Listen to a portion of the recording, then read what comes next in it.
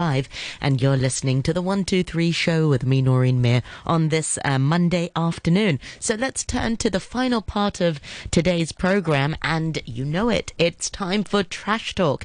And this week on Trash Talk, Marcy Trentlong speaks to Dora Lam on how she founded Slowwood, which is a zero-waste store here in Hong Kong.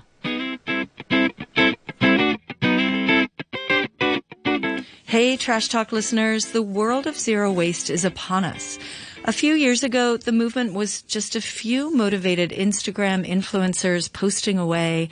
Now we can actually go to stores in Hong Kong that cater to our desire to buy healthy products that are packaged in a way that minimizes waste to our landfills.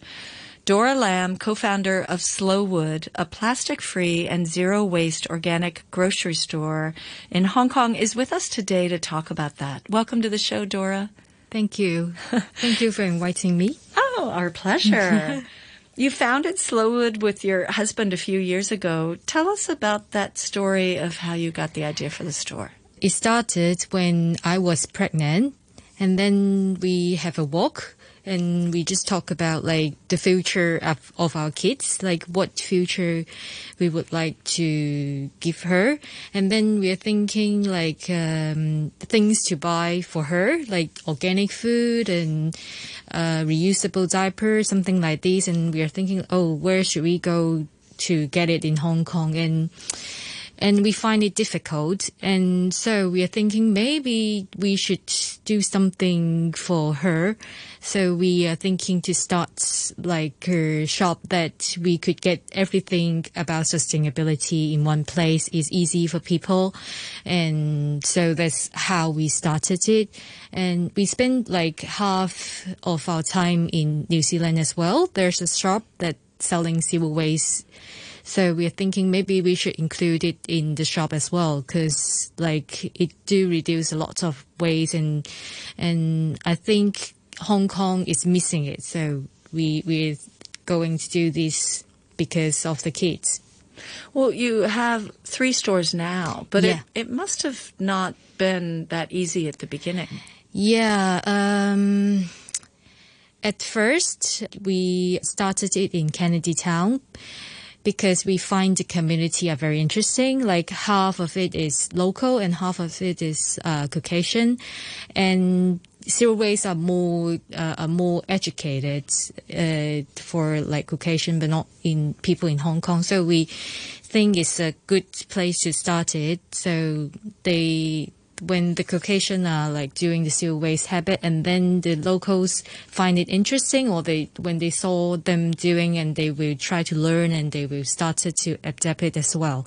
And I think it was a good start, and people are getting like trying to do it more and more. At first, maybe they just use the paper bag we provide in shop, and then they may use a reusable container from other people donated, and then they will bring their own container. We see the progress, so it gives us more confidence, and then we open another shop in Discovery Bay. And Discovery Bay is easy because the population there fit. And then we think it's time to like spread the message to the locals. We should not stop in targeting the Caucasian group. It's Hong Kong, and then we want to spread the message to people in Hong Kong. That's why we started, because we are not going to open a shop for people that are eco-conscious. We want to spread the message to people that are not eco-conscious. So we open a shop in Sha Tin, so more people could reach to the zero waste shop easily, and they will think it's interesting, and they will start doing it. Maybe they start doing like candy first, and then they will start to get some more essentials like rice or noodles, and then they may change their habit somehow someday later. Do it that way. Yeah. How does the Sha Tin store differ then from the Discovery Bay store? Well, there's a big difference. Like the category of foods, because like Caucasian eat differently. Western food. Yeah, versus, Western food. Like they have pasta, they have nuts, but like fattening things. Yeah, but people in Hong Kong, they have rice and and even like snack a difference. Some like top sales item in Sha Tin don't sell in Discovery Bay at all, and vice versa. So we have to like change our products in order to fit different population. Right. And I think one of the things that's interesting about this whole zero waste argument, right? Yep. Or one of the reasons that some people stay away from it is there's this perception that it's more expensive. And, you know, selling produce without packaging, for instance, you've mentioned in articles that I've read, actually decreases the cost for you. But how do you guys address that? We do research about the cost and the price before we doing zero waste. We found that it's cheaper. It's around, because there's no marketing, and then there's without packaging, so you decrease the cost of marketing and of course the packaging. That's why it's cheaper. But like maybe most of the zero waste stores selling something a good quality and like organic, so it may give people the thing that is a bit more expensive, but actually it's not. If you compare like the same quality things with same quality thing, then it's actually cheaper. Like our store, like something like the refillables, right? They should be, you know, cheaper, or at least on par, right? Yeah. Sometimes like herbs, sometimes people come and buy things, and then the least one is around 20 cents. So that's it's not cheap. Very much. Yeah. Sometimes $2 and sometimes a few dollars. So it's not expensive. It's not something people imagine. So you just come and try, because you could like buy as less or as more as you like. Yeah, especially with detergents and things like that. It's refillables is just so awesome now. Yeah. Get rid of all of the pumps. Containers. Yeah, no more pumps in the house, right? Yeah. And I'm even moving on to my herbs, because do you sell herbs? Yeah, as we well? do sell herbs. That's great. Spice, herbs. We have more than like 300 of products doing zero waste. Wow. And I know you have it on the online store as well, right? Yeah. Because COVID and people may not like to go to the shop. Everyone physically, went online. Yeah.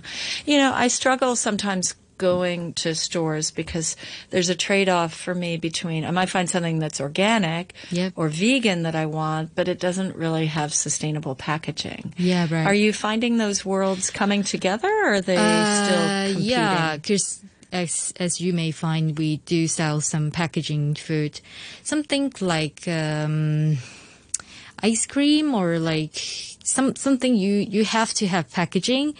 But we try to negotiate with the supplier, especially if the product is from Hong Kong.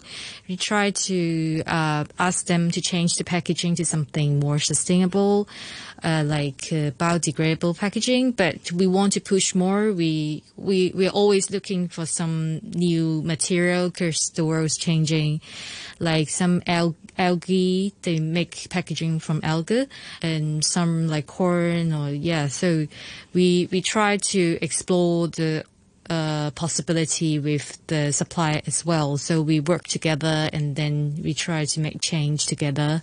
Yeah, and are you finding more and more companies in Hong Kong switching their packaging and providing more goods for your store, so you don't have to go over to New Zealand? Yeah, right. At first, when we started, it's quite difficult to find a supplier doing like sustainable food in Hong Kong, and then now it's around like few years later, it's getting more and more. And so we're having more and more Hong Kong brand as well. Great. Yeah. Well, what are the kind of areas that Hong Kong brands furnish? Yeah. We have like a cereal. They make their own cereal, and mostly a food, ice cream. Like, because it's difficult and it's very not eco-friendly to transport ice cream from like far away. You have to frozen it for a long way. So we always have the supply in Hong Kong. At first we have only one, and then now we have like 2 or 3. So it's getting more and more choice in Hong Kong. Right. That's great. So if I came into your store, what would be the 3 items you'd want me to buy in order to start my sustainable journey? Besides a water bottle. Yes. I already got one. For us, I think it's not about like what you buy. It's like how you use it, like how often you use it. Like even like you buy a water bottle, if you're not using it, it's not sustainable. You have to keep using it.